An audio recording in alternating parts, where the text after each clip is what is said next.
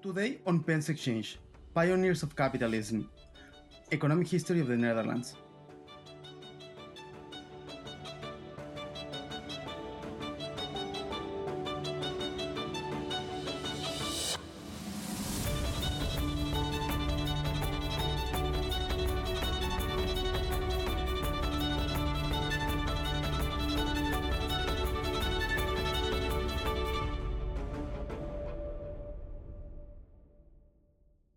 Welcome to Pens Exchange, the forum where we discuss everything related to the historical experience of markets and their philosophical foundations.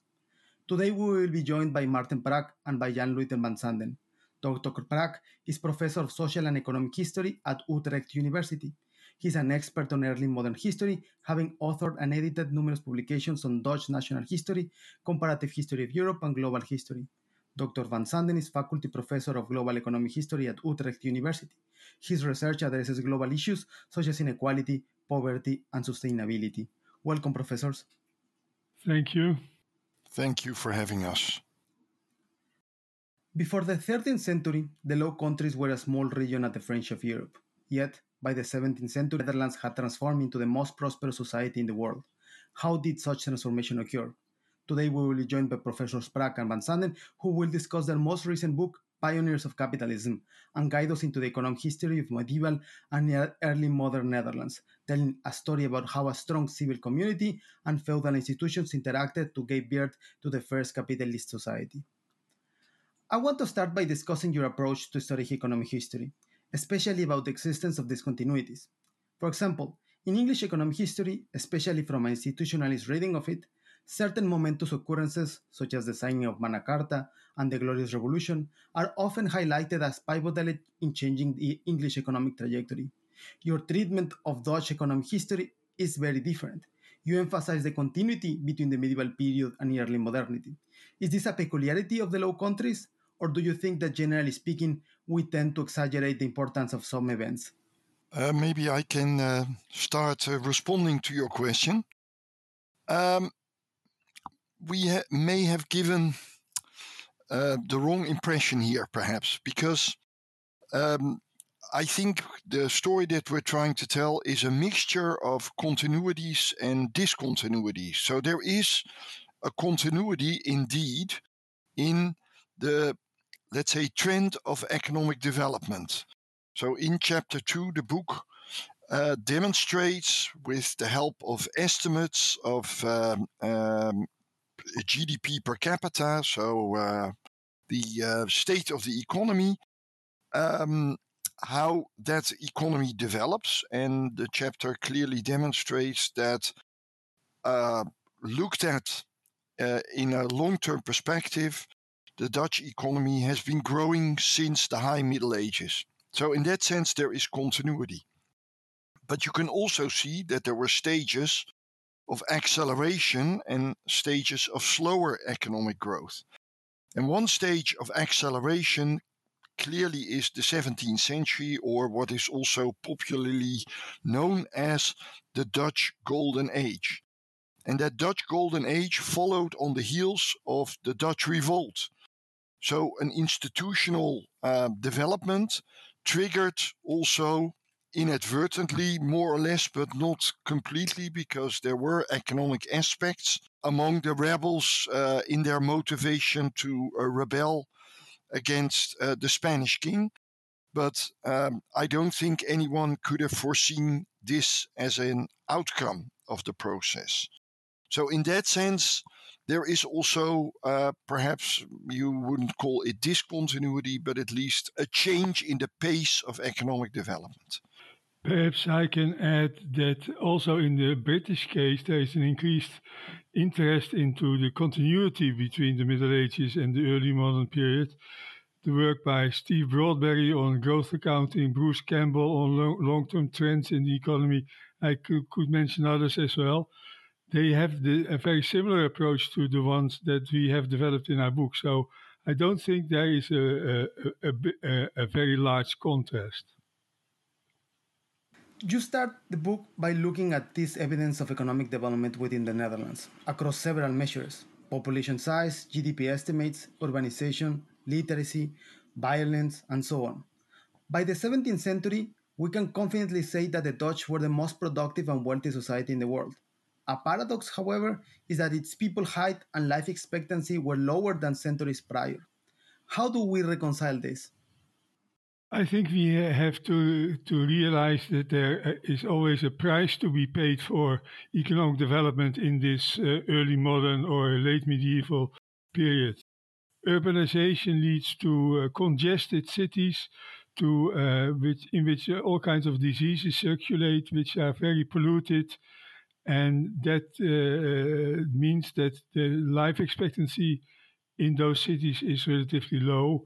It's considered to be the death trap of Europe, the cities of Holland in the 17th and 18th century. So, and this is a very European phenomenon. If you look at very long-term trends for example, the height of people, the stature of people, then the Europeans are the longest just after the Roman Empire collapsed. So when all civilization, in a way, was discontinued and there were no cities anymore, that was a kind of paradise for people who, in terms of disease environment. And when economic progress accelerated, you had more cities and you had more diseases and you had a shorter life expectancy. So urbanization is kind of the key to understand this. Yes, they were not able yet to understand completely what was the cause of this, but the elite in in cities went to the countryside. They knew, especially in summertime, that it was a very unhealthy place to live, and they had their mansions, their estates outside the cities in order to be far away from the polluted cities. Moving on to geographical aspects now that we're talking about it, you look into the early north-south divide in the Low Countries as kind of being relevant geographic division. Flanders and Brabant were early on the wealthiest regions with their feudal institutions and their important connections to the European core. The Frisian North was peripheral at best. It was much poorer, but also less hierarchical, more autonomous and self-reliant. And finally, in the middle, we have Gelderland, Utrecht, and most importantly, Holland. Could you elaborate a little bit on what was special about these middle regions that allowed capitalism to especially flourish here? So the argument we make is that you could say that the middle had the best of both worlds. So on the one hand, it benefited from some institutions that had emerged also in other parts of Europe, feudal institutions. But then at the same time, it didn't have feudalism in the traditional sense of a very hierarchical system of governance. So being able to copy elements of the institutional structures on both sides of that divide worked out well for those regions. They also benefited from being geographically located quite close to, as you correctly describe, the center of major economic activities in what is now Belgium, but was in those days the Burgundian Netherlands. Holland also became quite early on integrated in the Burgundian territories, and also benefited, of course, from the economies of scale that those territories generated. So, as I said, it was benefiting from being in the middle of those two systems. A small comment on your question. You implicate that Friesland was a very poor country. The north of the Low Countries, the Friesland, Groningen, was a poor part of the country.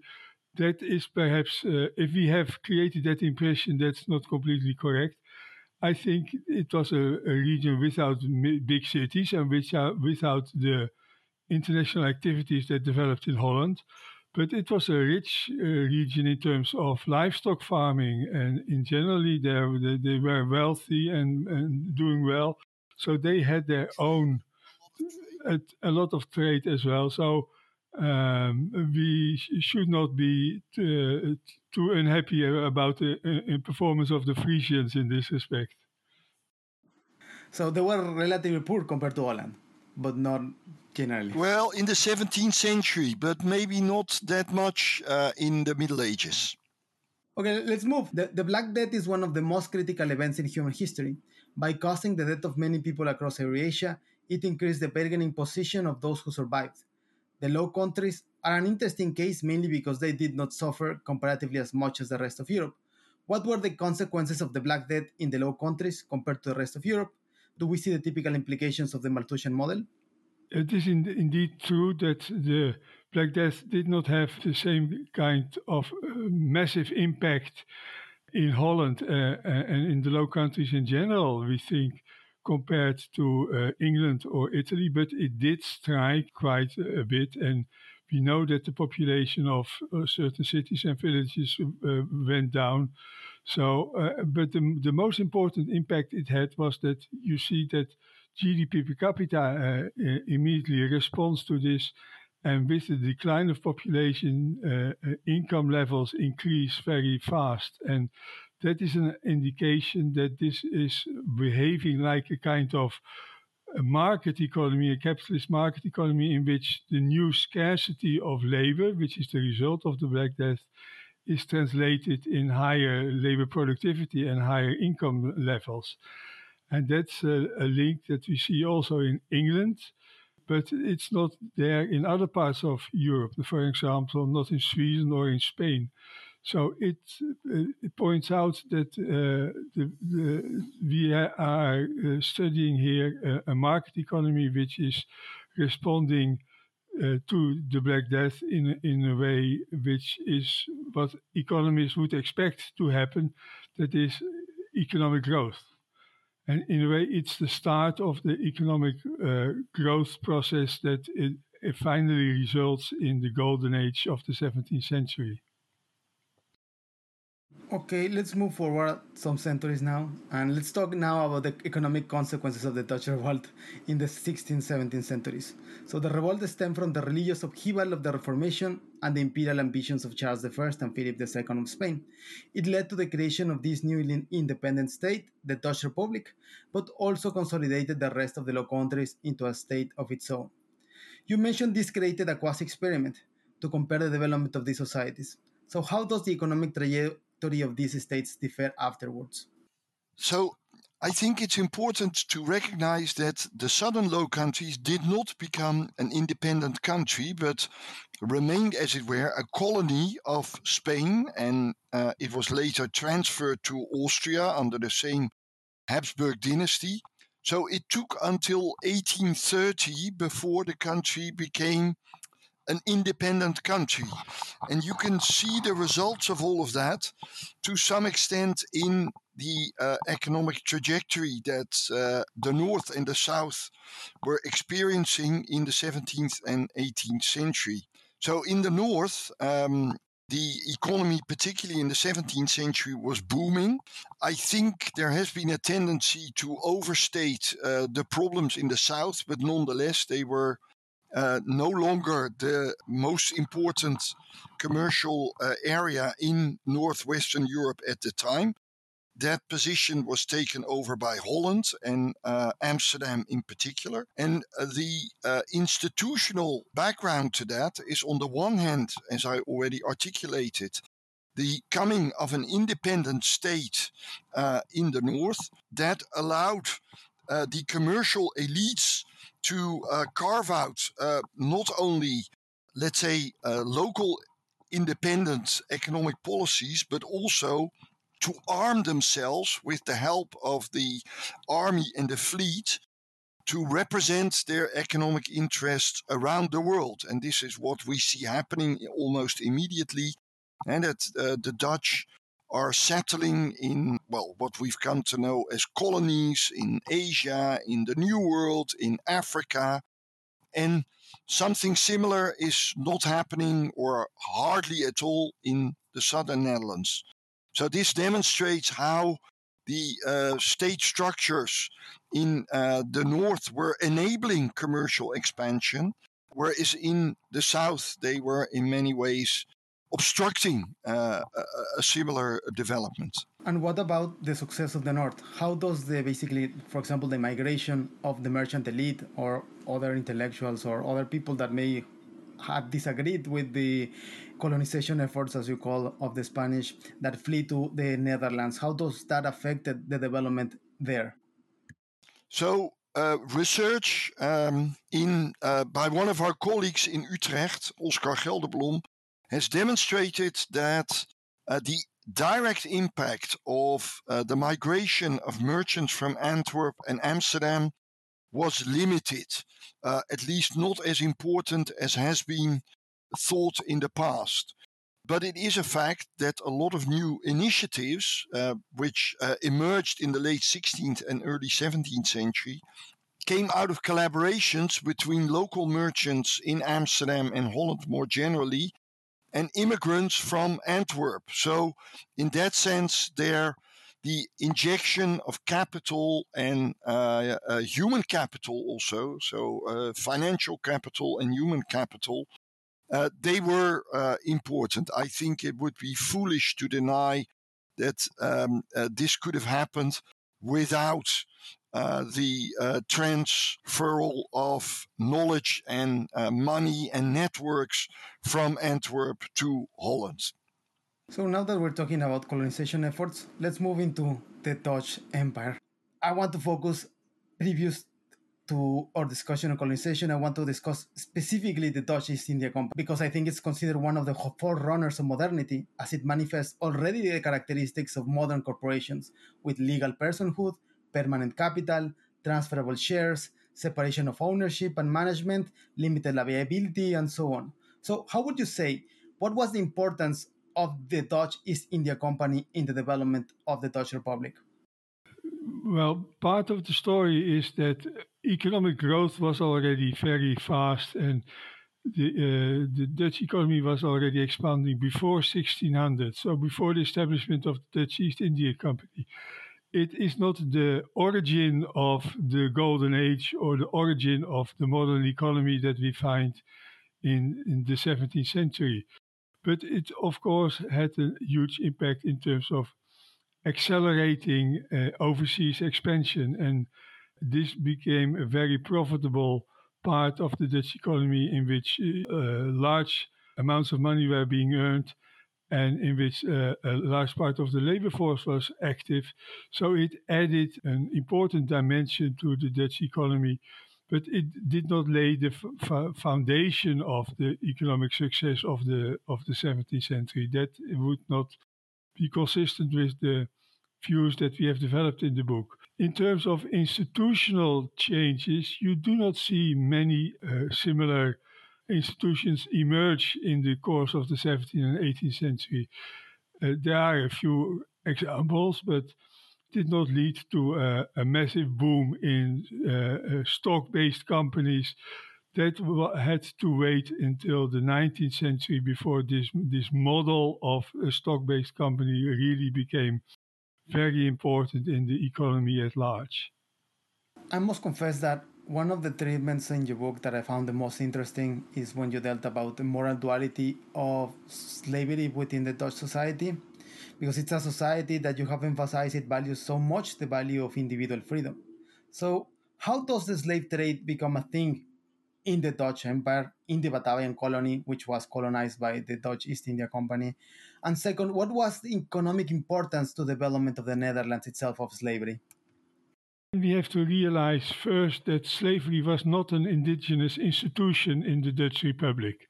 So in 1580 or 1590, there were no slaves in the Netherlands, and there had been legal, legal decisions up to free slaves which had been imported into the Low Countries in the 16th century. Also in the 17th century, slavery was important for the Dutch, for the VOC, for the Dutch East India Company. But the slave system of Suriname, which became important in the 18th century, was still very small in terms of its impact on the Dutch economy. So it's too simple to say that the Dutch Republic and the Golden Age was based on slave labor. Slave labor became important, increasingly important, in the 18th century when it supplied 5 to 10% of the labor force of what you could call the greater Dutch economy, which includes Suriname, the Cape Colony, Indonesia. If you then look at that part of the world which is governed by the Dutch, then slaves are perhaps at its peak 10% of the total labor force.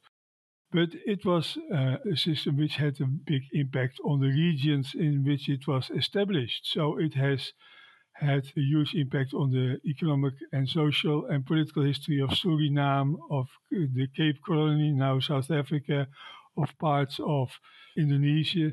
So the effect on the periphery was perhaps even bigger than the effect on the core region. A large part of your book is devoted to understanding how informal institutions such as guilds, corporations, and semi-public organizations provided the necessary support for market activities to thrive. However, the government of cities and regions also played important roles in creating focal points of cooperation among the many factions. You call this a coordinated market economy. How do you determine the arrangements to be welfare enhancing and not just be some sort of rentier type of capitalism? Yeah, so maybe first of all, I think it would be more correct to call guilds and other types of corporations also formal institutions because they relied on regulations. They had certain types of income. They were established by official documents from the local authority. So in many ways, there was a strong formal aspect, but the word informal is helpful to the extent that it underlines that these were not state institutions. So they were established under state regulations, but they were not ruled or governed by the states, but by their own membership. So this is a very important part of what we emphasize in the book, was a significant feature of the Dutch Republic, which was its strongly developed civic society and the role that particularly the middle classes played in these civic institutions. Now, the core of your question, of course, is how can we be sure that this was not rentier capitalism? And just to be sure, there were obvious elements of exploitation and rentier capitalism in the Dutch Republic. There is no way to deny that. But there were also important mechanisms of the redistribution of wealth. And to list just a few. So we demonstrate that real wages were relatively high in the Dutch Republic compared to other countries, and they increased at least in the first half of the 17th century. The employment opportunities were huge in the Dutch Republic. Obviously, one of the reasons why wages were high. Welfare arrangements were generous compared to most other European countries at the time. And as a result of all of these, of this situation, we also see a huge influx of workers from other regions in Europe who obviously came to the Dutch Republic because they saw it as an opportunity to benefit from the economic growth that was going on there. So although poverty was widespread and by modern standards quite severe in 17th century Holland, by the standards of its age, it was not only prosperous for the rich, but also to at least some extent for working class people. And what is interesting, for example, is that in the 18th century, we see how rich people, for example, are aware of the necessity to tax themselves more severely because of the financial problems that the Dutch Republic was facing, but also because they are anxious about public opinion and possible revolts that actually did break out during that time. Another aspect that we emphasize in the book is that, again, gender equality was not at all on the cards in the Dutch 17th century. But again, compared to other European countries, there are aspects in which women had a more fulfilling life, if you will, in the Netherlands. And this is something that a lot of foreign commentators notice when they write reports about their visits to the country. They all the time underline that women are behaving in ways that are less subservient than you would find in their own country of origin.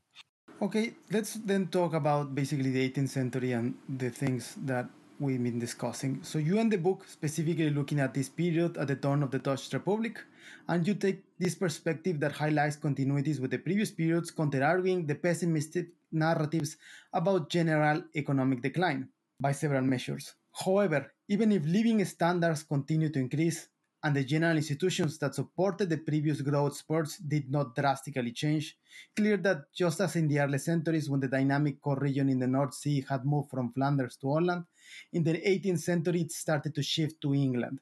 Why? Why did the Dutch state relinquish its position as a prominent global economic superpower? So maybe before Jan Luyten takes over, let me say that it is easy to confuse economic growth and economic leadership. And so in a lot of these debates, people are assuming that if you lose economic leadership, this automatically will lead to economic decline. And this is not necessarily true, as Jan Luyten will now explain. But one of the drivers of this change from Holland to England was the fact that England was simply a larger state which developed a strong navy, which was able to beat the Dutch in various commercial wars, and therefore was able to acquire larger overseas markets. And the Dutch were not able, because of the relatively small size of the country, to continue competing with them. So this was a strategic advantage, which was clearly on the side of the British. The other thing is that capitalism is always mobile. It always changes from one center to another. 200 years after the transition from Holland to England, the transition from England to North America started. So there's nothing mysterious about that. It's just part of life. And as Marta already emphasized, it does not lead to economic decline. Per se, you can have a stable and even growing economy if you are not the leader of the world economy. And that is also happening in Holland and in the Netherlands in general in the 18th century.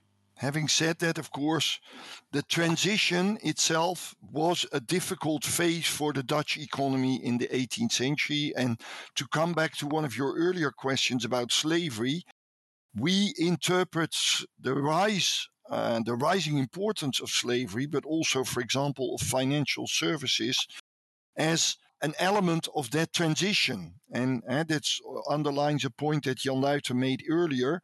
The Dutch Golden Age was not the result of slavery. In a way, the rise of Dutch slavery was a consequence of the Golden Age. I must confess that before reading the book, I had a less than superficial understanding of Dutch history. I knew of the simplest facts, but had no nuanced position. Hence, I want to conclude or talk by asking, what is the one thing that you wish everyone knew about Dutch economic history that is maybe not properly understood in the literature? Shall I start, Maarten? I think one of the obsessions of historians in general concerning the Netherlands is that they are always focusing on the Golden Age. And one of the main ideas of this book is that a lot is happening before the Golden Age. In a way, the real miracle of Dutch economic, political, perhaps even cultural development is what is happening in the 15th and the 16th century. And that would be my take-home message for students, that it would be be even more interesting to study this prehistory of the Golden Age than the Golden Age itself.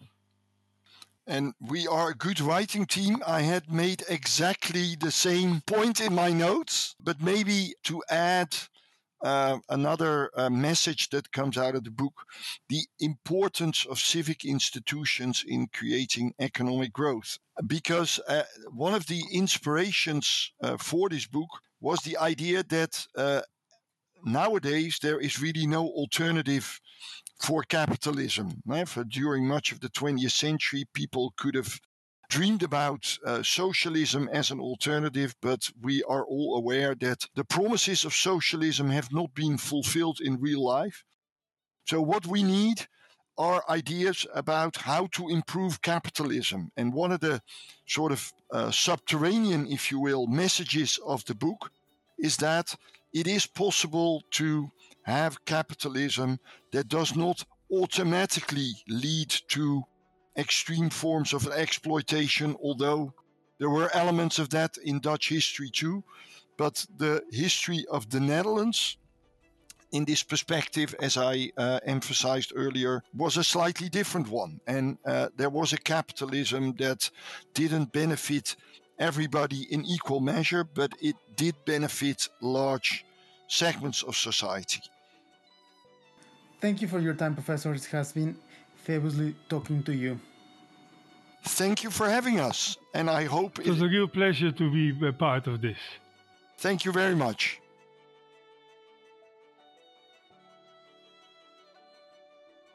The economic history of the Low Countries tells a story of a society at the forefront of the changes that will ultimately make the modern world possible. A society that, while rooted in the stability of the feudal institutions, could overcome its more pernicious effects and create economic prosperity by encouraging commercial-oriented attitudes. A society that pioneered this economic system we call capitalism.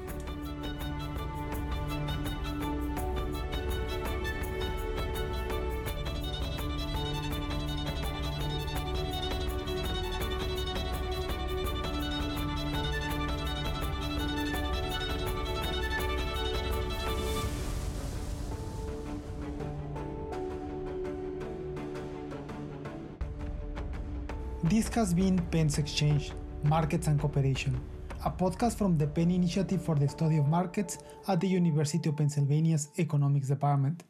Our goal is to bring a thoughtful, fact-based and entertaining discussion on the historical experience of markets and their philosophical foundations. I am Fernando Arteaga, and I will be glad to hear from you.